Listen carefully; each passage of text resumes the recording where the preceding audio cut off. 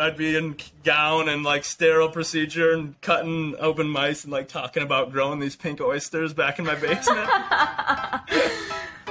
I'm Jane Z, and this is Farm to Future, the podcast all about eating better for the planet. Okay, I know what you're thinking. This girl's obsessed with mushrooms, because we just had Jared, the mushroom YouTuber, a few months ago to talk about the fungi life cycle and magic mushrooms. Well, to set the record straight, I'm actually not a huge mushroom eater. In fact, just like today's guest Ben, who ironically started a gourmet mushroom farm in Montana called Sporadic. I met Ben through Peter Lee from Koba Coffee, who I interviewed last summer. When I started Farm to Future, Peter reached out and he was like, "You gotta talk to this guy. He's one of the smartest people I know, and he's running one hell of a business." Lo and behold, I meet Ben, and he just lights up talking about mushrooms and how he started this business with $0 and no agriculture or business background to now building this booming business that serves restaurants like the Yellowstone Club. And the craziest part is how Ben started all this during his PhD. He was in a microbiology program, and by day he was a mouse surgeon, and by night trying to start this mushroom thing. And as it turns out, there's quite some overlap between microbiology and mushroom cultivation, which we'll get into. One of the coolest parts about hearing Ben talk is he's very transparent about the ups and downs of the business side. He even shares his startup costs down to the dollar amount and some of the technical aspects of mushroom farming. So if you're someone who's thinking about starting a business or even thinking about reevaluating your career, whether it be in food or otherwise, this episode was made for you. If you're new to the show, welcome, and be sure to subscribe wherever you're listening. Also, super fun, we did a little video tour of the Sporadic facility, so go check that out on Instagram at farm.to.future. All right, enjoy the show. Live here in the studio with Ben, the mushroom guy. In my head was like the Muffin Man. Do you remember that song? Yeah, I get that a lot. Yeah. I get people singing me that song, but you I love it. Mushroom, yeah. Right. So you have a fun story pivoting from studying the gut-brain connection and working with mice and then pivoting to growing gourmet mushrooms. Can you give us a little background of how you got into the mushroom world? So I moved out to Montana back in 2017 to work on a PhD here at Montana State University. It was like an interdisciplinary molecular bioscience degree, which basically means I'm fascinated with science, but I have no idea what I want to do with it. So they let you rotate all over the campus, all over different departments until you find something that clicks. And I was co-advised by two different advisors, Dr. Seth Walk and Doug Kaminsky. And in their labs, we were studying the gut microbiome, specifically focused on inflammatory bowel disease. I found an interest in the gut-brain axis, how your gut microbiome influences cognition and different controls that your brain has over your body and these different feedback loops. So near the end of my time there, I was being trained as a mouse neurosurgeon, sort of, where I would actually keep these mice alive on anesthesia, and I would cut them open, and I would do a live surgery, and I was working to sever the vagus nerve that connects the brain to the gut, and sort of literally break the gut-brain axis, or gut-brain connection, and we were going to study how that affects the mouse physiology in the gut.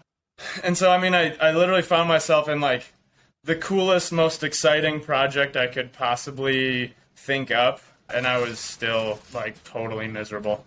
So I was about 2.5 years into grad school, and I wasn't necessarily bad at it, but I was just miserable. I couldn't picture any future or any doors that would open with a PhD in microbiology that I was ever going to be happy to walk through. And those doors would be continuing in academia or a pharma company? Exactly. The way I saw it was okay, you go into industry and probably end up working on drug development or some private research institution, or you stay in academia. And my passion has always been teaching. I love teaching. When you take something that you have and you share it with someone else and you can see that look in their face, that's the best feeling on the planet. So I always figured, to get that, I need to be a college professor. Luckily, I had a family friend tell me a couple years back, you don't need to be a teacher to teach. and he runs a plumbing company. He told me, I teach every single day. I teach people how they get their clean water. I train my employees. I constantly teach people, and it's fulfilling, and I'm not standing in front of a lecture hall. I'm not presenting to college students, but I'm a teacher. And so that was kind of a change in perspective, and I really appreciated that. And so through a series of weird serendipitous events and just meeting the right person at the right time, starting in January of 2019, I was teaching a general microbiology lab. I had all my students introduce themselves, and this one student tells me, yeah, fun fact about me, when I lived down in Mississippi, I owned and operated a commercial gourmet mushroom farm. And I just looked at him and was like, dude, we should talk. He goes, yeah.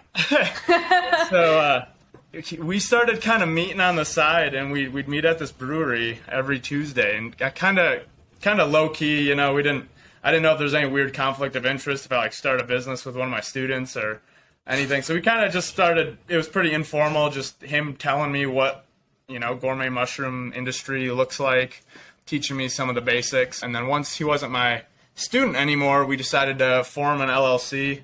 We formed Sporadic at the brewery on my laptop in June of 2019. We had nothing other than a really cool name and a logo that my roommate's girlfriend had designed for us. We saw at that point, we started looking all over town. We're looking at people's attic spaces, their garages, their basements, storage units, sheds, everywhere. And we're trying to find a spot where we could do this. We didn't know what we were doing. I certainly didn't have the idea of, like, I'm going to do this instead of grad school. Like, it was just kind of this is an interesting, weird little thing, and I don't quite understand it, but I feel incredibly drawn to pursuing this. And I never, ever, ever read books at all, and he handed me this book on growing mushrooms, and in one go, I blasted through, like, half of it, and I was like, sweet, I know what to do. And I, like, never picked up that book again, but I felt like I'm ready. Like, I know how to grow mushrooms now. What was it about mushrooms that, like, really drew you in? Was it, like, the growing process? Was it, like, cooking them and how they tasted? Or, like, what did you love about mushrooms? So I think a lot of times when people ask that, I think they're looking for some, like, spiritual answer. Like, oh, I'm just, like, so fascinated with mushrooms and, like, you know, growing up, blah, blah, blah. Like, no, it's not really that. I mean, I did do a lot of mushroom hunting with my dad growing up. But I think more than anything, I was trained as a microbiologist in grad school, and what I always loved was the actual, like, lab work, you know, working at a bench, working in flow hoods, sterile technique, the culture transfers, and all of that. That's what drew me into microbiology. I hated the computer work. I hated reading manuscripts. I hated the statistics, and the reality is, like, that's what 99% of academia is, all of that stuff. So I liked the working in the lab aspect of science, and so you get that with growing mushrooms. We ended up building out my laundry room around that time as a fully automated mushroom lab. Actually, the table I'm using right here, this little tiny, like, 4x2 foot folding table, we set it up in my laundry room. We built a flow hood out of a HEPA filter and a furnace fan and a box that we made with some plywood. And I bought one of those little, like, $24 stand-up greenhouse structures that you can get from Walmart. I insulated it, and then I built a fogging unit run off a humidistat, and it was all this automation stuff that I'd never done before. And so I had a fruiting chamber, I had my humidifier, I had my flow hood. I had the whole, like, mushroom lab set up in one little concise spot in my laundry room. And I'd go in there, and, you know, it failed a million times. It was like everything that could ever go wrong would go wrong, but that's the point of a prototype, is, like, fail on the small scale. And what did failure look like? Was it just the mushrooms didn't grow, or you got, like, mold? I'd love to show you the very first mushrooms we ever grew. They were Phoenix oysters. I didn't know what I was doing at all. Like, the humidity was all wrong, the temperature was all wrong, so the blocks they'd start to fruit, these little mushroom pins, and everything was all wrong, so they'd die. They would abort, is what that's called. And then new ones would try to grow out of the aborted mushrooms, and then those would abort. And then new ones would grow out of those, and then those would abort. And so it created these, I'm not joking, they were like fractal patterns of mushrooms. It's the weirdest thing you've ever seen. And, like, these were my first mushrooms, so I chopped them up and I sauteed them and ate them, and they were terrible. Oh, no! I mean, I knew they would be, but I felt obligated to eat them. It's kind of like this beautiful image of failure. Oh, it's terrible. Well, and failure looks like a lot of mold, a lot of bacteria, a lot of weird smells. I didn't ever think about, like, the spores aspect of it. Like, mushrooms produce spores, and those got to go somewhere. So I had to, like, find a way to filter those and funnel them out of my house and all this stuff. And it was a great learning experience. Over time, over maybe 4 months or so, I, like, really dialed in my cultivation technique. And I got pretty good at all the culture transfers and how to inoculate bags, how to pasteurize substrate. At that point, we had a 55-gallon drum and a turkey burner sitting out in our driveway, and we would pasteurize a bale of straw, like 160 degrees for like 2.5 hours. I'd sit out there and toggle the flame, and it was a nightmare. It was awful. We did everything wrong, but that's just part of the process. Eventually, we get it pretty dialed, and I'm kind of looking for how are we going to actually scale this thing up and make it into a business. And meanwhile, no one in grad school knows I'm doing this at all. Other than my roommates, no one knows I'm, like, thinking about being a mushroom farmer. So you were like mouse surgeon by day and like mushroom farmer by night. Yes, exactly. Actually, so the dude I was doing the mouse surgery with, I was like, dude, I gotta tell you something. Like, I've been keeping this to myself. I've got this thing that I'm working on. I was so giddy about it. We'd have, like, the anesthesia set up and all that, and I'd be in gown and, like, sterile procedure and cutting open mice and, like, talking about growing these pink oysters back in my basement. And so over time, eventually, that friend of mine who I formed the business with, he had some health complications come up, and eventually he told me, hey, I need to withdraw from all of this, and I need to move back home to be closer with family. And it was really tough, but I understood 100% why he needed to do that. There was a period there where I thought, okay, well, that's it. This was fun while it lasted. We had a good run. I had no money. I had zero money. I had, like, $500 to my name probably at that time. I was a poor grad student. Right. He had probably not enough some money. To start. He worked a lot of construction. He had saved up money. He was going to fund the whole thing, and then I was going to be the scientist. And he was the builder. He was a carpenter, and he knew how to build. And I was going to be kind of the brains and the business and the science aspect of it. And so now I don't have any of that. So I don't know what I'm doing. I've never run a business. I've only grown mushrooms in my basement. I have no money. Okay, it was fun while it lasted, and I kind of let it die. And my roommate at the time, he's like, dude, this is incredible. Like, this is how it needed to go. You now have full creative control over this whole process, and you can do it how you want to do it. He kind of, like, snapped some sense into me and really picked me up, and I decided, heck, let's give her a go. Let's see what happens. And so another weird serendipitous thing, I run into who is right now my part-time employee, Dylan Fishman. He runs Foxglove Flower Farms. He's located in Bozeman on the same property that we're located on. I ran into him at the farmer's market, and I don't care for flowers at all. Like, honestly, I just, like, they do nothing for me. So this is why it's extra weird. I just felt inclined to walk up to this flower farmer booth and just start talking with this guy. And I was like, where are you guys located? Like, what are you doing? And one thing leads to another. He tells me there's some land out here and tells me how to get in contact with Three Hearts Farm. I go back home and I find their website and I read their mission statement. And I'm like, man, this just seems like a great place and the right kind of people. And I spend like 2 hours crafting like one paragraph email, like just like the most perfect email ever. Hey, I read your mission statement. I think our values and our ideals about clean living and organic farming, I think a lot of this aligns. I'd love to come out and pitch you this idea about starting a mushroom farm if you'd be willing to give me a little bit of your time. And she's like, yeah, come on out this Sunday. I was like, oh. Wow. Yes. Yes. Those 2 hours were worth it. Yeah. So we come out here. And this was actually my buddy. He was still involved at that point. Within 20, 30 minutes, it's me and him, and then the two owners of the farm were literally sitting cross-legged in a field just talking in this beautiful sunny day. The breeze is blowing. Like, it just felt like home. Like, I looked over at my business partner at the time, and we had this look of, like, this is it. Like, we got it. You could feel it in your heart. You could feel it in your gut. Like, this is home. We found it.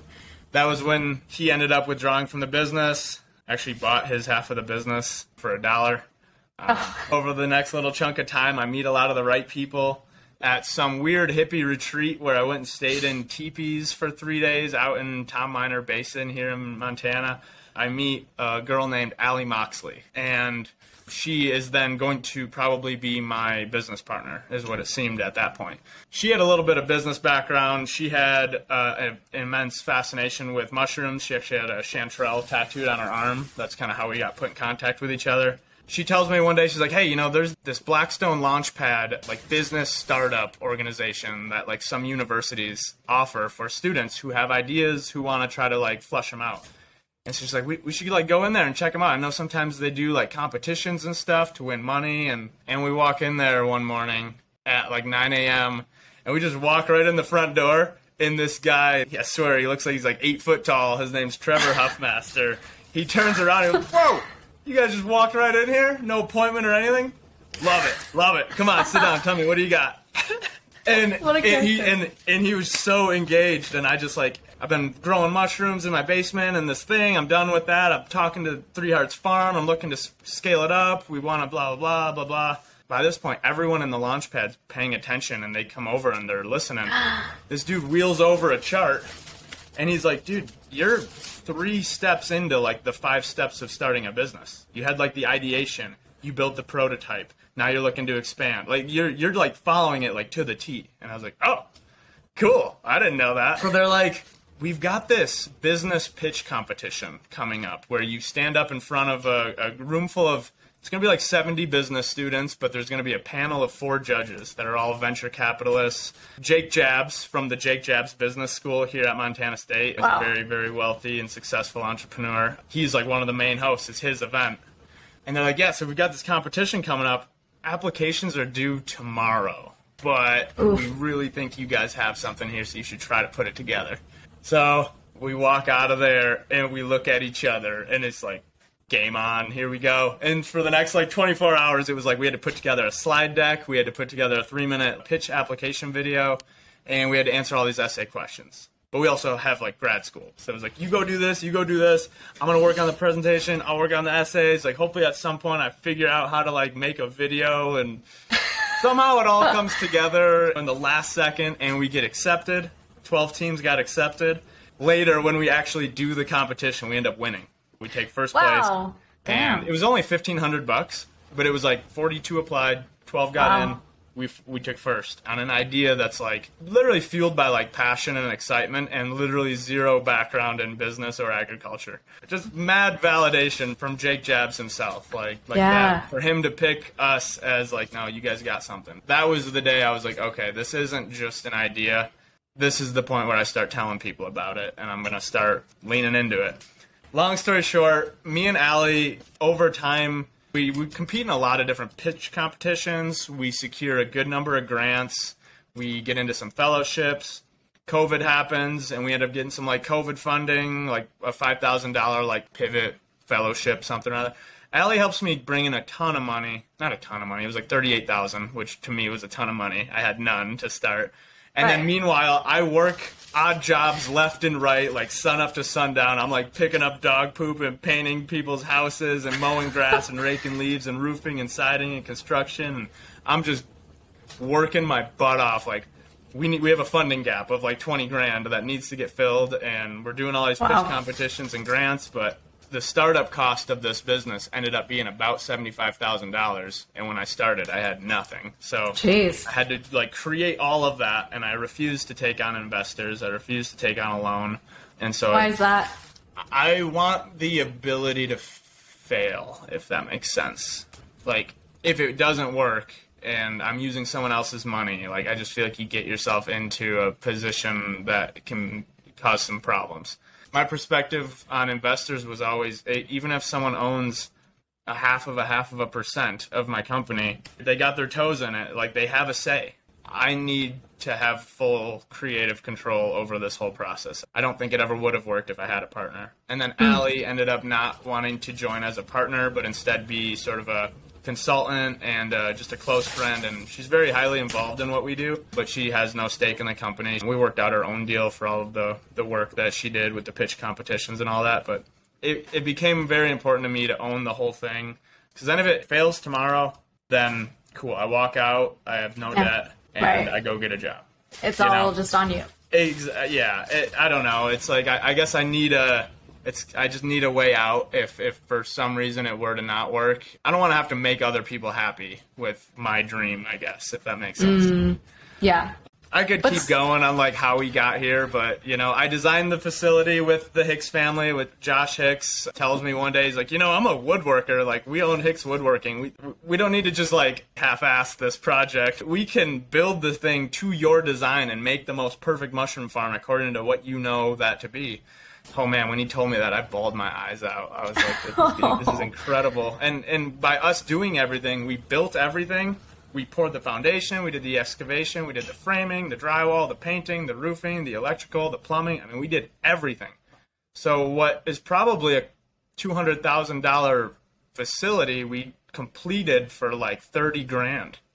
We had it appraised by an independent contractor, and they said, yeah, like 120 grand just for the skeleton of the building. So we did that for under 30 grand because we did everything. And I was working construction sites, and I'd see like, oh, there's a trailer full of lumber over there that they're just going to get rid of. Can I have that? Like, all of the internal framing for this building, it's all refurbished lumber that I snagged off a construction site. That's amazing. The like porch area, it's all hard paneling that we repurposed off of some other hard houses here on the farm. When we started this, I thought the full-on startup cost was going to be like $27,000, and it ended up being about $75,000, which is incredibly low. Like, if I was to say, like, hey, you want to start up a mushroom farm, you've got a parcel of land, easily you're going to need like $200,000 to $300,000, unless you plan on doing absolutely everything yourself. And I didn't know how to do anything. So I had to learn how to do everything. Or pull in the right people. Where were you off? Like, in the 25 initial estimate, like, what did you not account for? Well, we were going to buy a prefabricated shed that a farm down the road who was closing was getting rid of. Okay. I was confident I can get that shed for $4.5 grand. She wanted like 13. I was like, it's not going to happen. I will give you $4.5 grand. When you come to your senses, I have to pay for a crane to put it on a semi-truck, drive it out, and I'm going to set it down on Three Hearts Farm. And the guy had outfitted it as a walk-in cooler. So you walked in, there was a little open space, and then there was a big enclosed room that was spray foam insulated, and it had cool bots and airflow and everything. Yeah. And so I was like, boom, that's the grow room, that's the fruiting chamber. This area out front's the lab. The area up above that room is the incubation room. Like, done. That's the whole mushroom farm. Like, pick it up, set it down. That'll be 12 grand to get it here. We're going to have to do all the hookups, everything. I've got to build the lab. I've got to get all the shelving. I've got to outfit it. That never would have worked. But that was the idea I pitched to Three Hearts Farm, and they were going to go with it until one day Josh was like, for the money you're going to put into that, why don't we do something where we'll be happy to keep that on our land when you're done with it?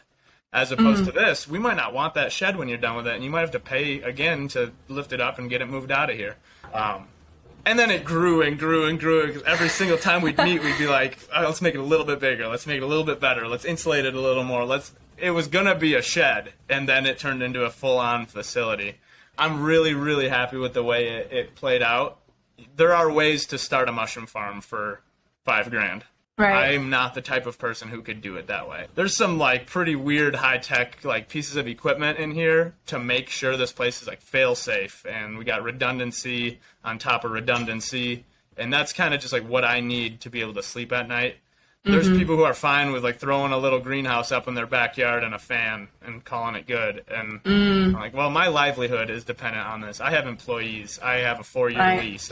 I need the peace of mind to know this is done right and it's going to work.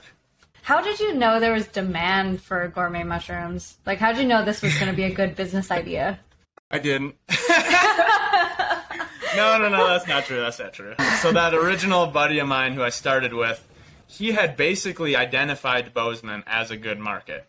And he was honorably discharged and was on a GI Bill, which he then used to put him at Montana State University, just literally to put him in a place that he had identified as a good market for gourmet mushrooms. And he wanted to be in a place to find his next business partner to do it right. We looked, and there was only 5 mushroom farms in all of Montana, and the closest one was like 2 hours away. So there's nothing in Bozeman. I knew there were people who had done it before us, and they were successful and then they failed. And I learned why each one of them failed. And a lot of times it's because like they didn't have equipment like this. When it all of a sudden is 110 degrees in Montana and you don't have like a really powerful air conditioning system, like your HVAC system just isn't up to snuff, like you're just going to lose everything. So that's how a lot of people go under. So Bozeman's a pretty wealthy area, like, to be blunt. There's definitely a good amount of money here. There's a lot of very nice restaurants, high-end restaurants. It's a very clean living area. People here are active, are healthy, are health conscious. You can just tell. It's pretty hipster. You know, gourmet mushrooms are kind of a hipster, kind of a yuppie industry. It's gourmet. You're not going to be able to set up a gourmet mushroom farm in a impoverished area, in my opinion. You need to do it in kind of a bougier, upscale place. And to some degree, Bozeman is that place. And even if Bozeman's not, we've got Big Sky an hour and a half away. We've got the Yellowstone Club an hour and a half away. More than anything, like, I just had a gut feeling, like, the whole time, like, something I could not shake that was telling me to chase this for, like, 2 years. Every single day, it was all I could think about. I was just kind of, Jesus, take the wheel. Your microbiome was tingling, so to speak. Exactly. There you go. So how did you go about, did you just, like, start contacting restaurants and we're like, hey, we're starting up this mushroom farm? So in October 2020, there's this, like, 8-day period of my life that is the most action-packed, intense, sleep-deprived, impressive, like, 8 days of my life. It's when we had that pitch competition. That was on, like, day 5. But what also happened in that time was when we went in for our coaching session to the Blackstone Launchpad, this guy tells me about this grant through the Department of Agriculture called the Growth Through Ag Grant, which is about helping fund new, innovative, sustainable forms of agriculture here in Montana. You know, like, we've got a pool of money to help fund, like, different agriculture so that we're not just funding wheat and barley, which is historically what Montana is. We just fit the docket really well, and I couldn't ignore this. Unfortunately, we realized the deadline was 7 days later. Oh, boy. 2 or 3 days after the pitch competition, and we have nothing but, like, an idea at this point. And, like, I don't know if you've ever written a grant. This is, like, a real grant through a government agency, something you should probably work on for 2 or 3 months. Me and Allie both had experience in grant writing in grad school. Like, this is no joke. She was, like, adamant, like, let's focus on the pitch competition. And I could not sleep. I was like, I can't tell you why, but I can't ignore this. I know we could wait and just try to get it next year.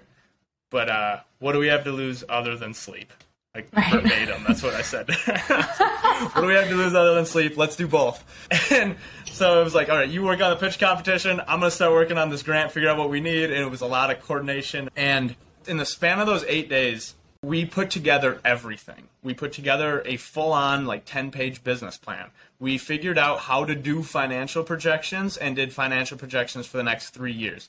I figured out every piece of equipment that I needed to purchase and got cost quotes and estimates on everything. I found my suppliers for my raw materials and got quotes for them. I met with Three Arts Farm over and over and over, and we rehashed out and finalized the lease agreement for a 4-year lease. We finalized the building design, the floor plans for the facility. I mean, we went in. We got it all. The only thing we didn't have is market validation. So we blasted out an email to, like, 10 restaurants. And a couple of them get back to us that are like, well, some of them are like, okay, cool, like, let us know. I'm sure on their end they're like, okay, yeah, whatever. Like, I'm sure 2 years from now when this won't ever play out. But, like, 2 of them, Open Range and Whistle Pig Korean, 2 restaurants here in Bozeman, had me come in, and they're ecstatic. The chefs at both of these restaurants are, like, over the moon. They're just so excited about a mushroom farm coming to Bozeman. One of them tells me, like, commit us for 20 pounds a week, and we'll take any varieties you can grow. The other one says, this is COVID capacity. We could do 40 pounds a week, and at regular capacity, we'd do 70. And so there, that's 60 to 90 pounds of mushrooms a week. We're talking $900 a week in 2 restaurants. After that meeting with that chef at Open Range, I walked out to my car. I start screaming and punching the air. I'm like, yeah! Yes! And then I just start bawling my eyes out. I'm like, oh my God, this is real. This is And that was when I was happening. like, I'm dropping out of grad school. I'm done. I'm done. So that was the market validation we had, was like 2 restaurants that were like, yeah, we'll do it. Damn. And are you still working with those 2 restaurants today? Yep, both of them, yep. They're Damn. our ride or dies. That's amazing. Wow. Yeah, and they were our very first 2 restaurants, and it's been 14 months now, and haven't skipped a week. And what does the business look like today? Like, how many restaurants do you supply to? How much do you grow each week? So we're in about 10 restaurants and then 1 grocery store. We work with the Yellowstone Club. They pick up about 80 pounds a week right now. Most of it's right here in Bozeman, though. We do farm stands every Friday. We do farmers markets, and those are a fantastic experience. It's like 3 hours straight of as fast as you can possibly sell mushrooms. It's the best experience ever every time. We're ideally growing 300 to 400 pounds a week. It's so strange. We had like 2.5 months where that was very consistent. It was like 3 to 4, even up to 450 pounds a week. We're just crushing it. And that was in between the like summer and winter tourism. And as soon as everything's like ramping up, like all kinds of new accounts, double our order, like, can we start up with you? All of a sudden, we're having all kinds of issues in the grow room. Oh, and no. We're down to like 250 pounds a week. And we're damn. just barely scraping by to like fill orders. And something as simple as like the temperature in the grow room changing 3 or 4 degrees, and like boom, third of your crop is gone for a month. Really? Okay. So it's very delicate. It's a very, very, very delicate balance. You've got humidity, temperature, lighting, fresh air intake, and you're just kind of watching and learning from these mushrooms. Are you too dry? Are you too wet? Are you getting a bacterial blotch infection? Are you starting to pin and then abort, meaning like temperature might not be right? It's an obsessive balance. And does each variety also need different inputs, or are they generally? Yeah, Okay. all these different varieties have their own set of parameters that they like. And so you've got different temperature parameters, and you're trying to catch all of them. And we try to grow like 9 to 11 different varieties of mushrooms. And so you're trying to get the temperature and the humidity and the lighting and the airflow like right in the exact spot that'll make Venn everything diagram. happen. And so, maybe it'd be, if we just grew one type of mushroom, it'd be like, cool, let's just grow what we know that one likes, and then we've got a better range for failure. But I don't like the idea of a monoculture. Like, let's say you only grow blue oysters, and then something happens with your blue oyster strain, you're done. Whereas now we've got 11 different varieties. If our blue oysters go down, that's fine. We've got 4 other types of oysters and 5 other types of mushrooms aside from that. Right now we're having issues with our king trumpets and our black pearl mushrooms, but I contact all the chefs who get those mushrooms and I say, hey, here's the situation. Are you okay with getting mixed oyster cases and lion's mane and chestnuts and like all these other ones that we do have? And every single one of those chefs is like, yep, I appreciate the heads up. We'll work with that. Like, let us know when the other ones are back up. And that's something I feel you can only have on like a small scale local farm like this. Because also all of those chefs, or at least the majority of them, I get them out here and I give them a tour of my farm. I'm like, I want you to see what we're doing. I want you to know where your food comes from. I want to put all those chefs in here and let them see exactly how this works so that they understand. Well, it starts in the lab on a petri dish, and then it goes into grain, and then it goes into substrate blocks, and then it goes into incubation, and then it goes into the grow room, and then it fruits. And it's like, that's anywhere from 6 to 12 weeks before I can have that ready. So to be able to lay that out is really cool. Yeah, there's Ben the teacher coming out outside the classroom. Yeah, well, that's Love exactly, like, I get my teaching fix every day, and that's why I love farmers markets. You'll just have as many people that can surround your booth as possible, and I'm just, like, performing for, like, 3 hours. I'm, like, simultaneously talking to, like, 5 different people.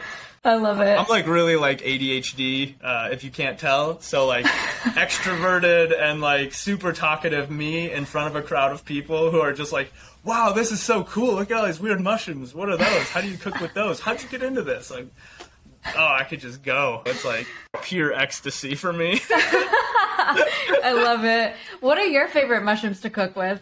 The ones that aren't working right now. The black pearls. Oh, man. Up until right now, I've always swerved that question because I don't know. I'm like, I don't just eat mushrooms all day, every day. Like everyone seems to think. Maybe I eat mushrooms once or twice a month. Like, they're okay.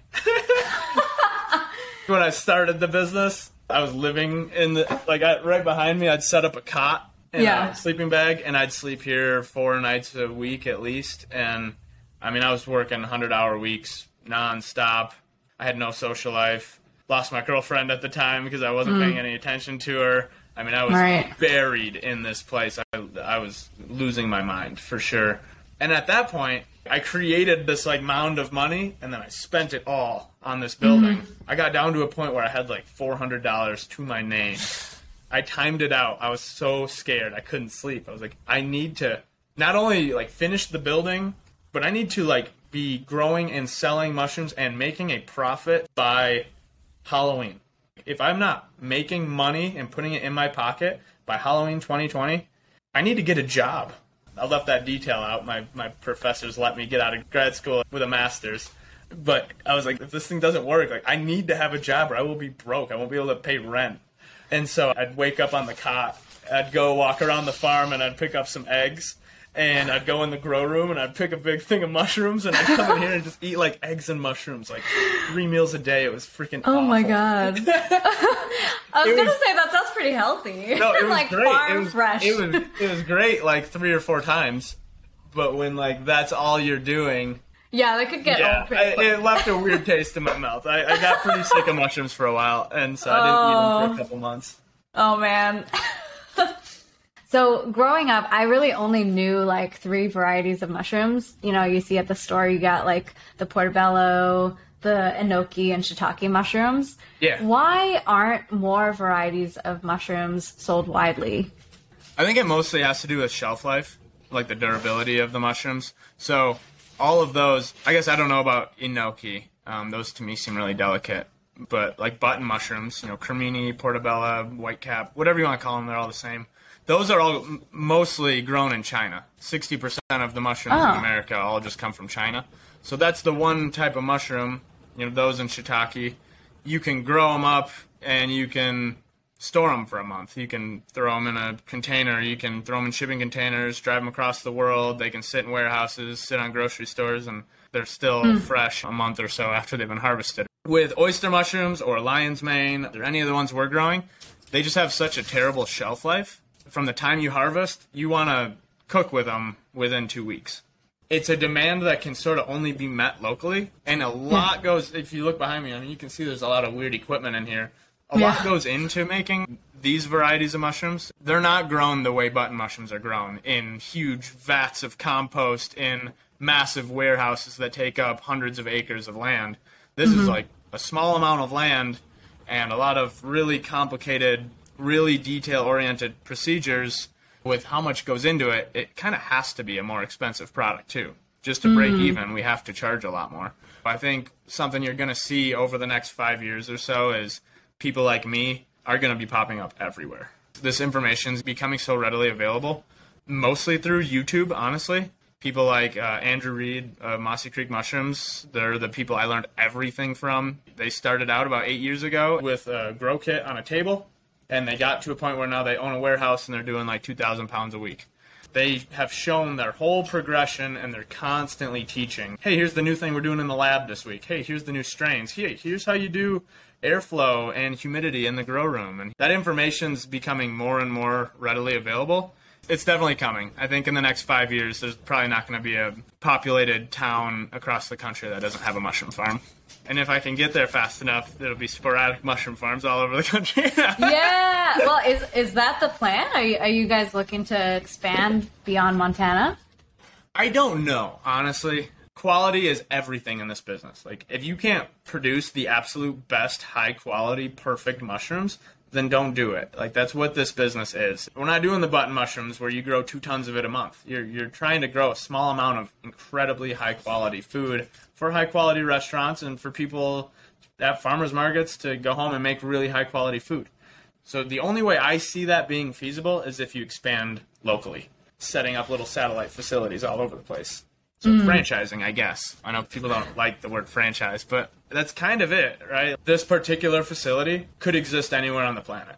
It could exist in Alaska, it could exist in Florida, it could exist in Costa Rica. Like, as long as you can get power and plumbing and all of the, you know, basic utilities to it, we control the environment in here. So right now outside it's 17 degrees and snowing, And the summer, it was 110 degrees, and the grow room is going to still do the same exact thing no matter what. Just to play devil's avocado for a second here, it sounds like you're creating this lab environment that needs all these inputs, lighting, electricity, all these things.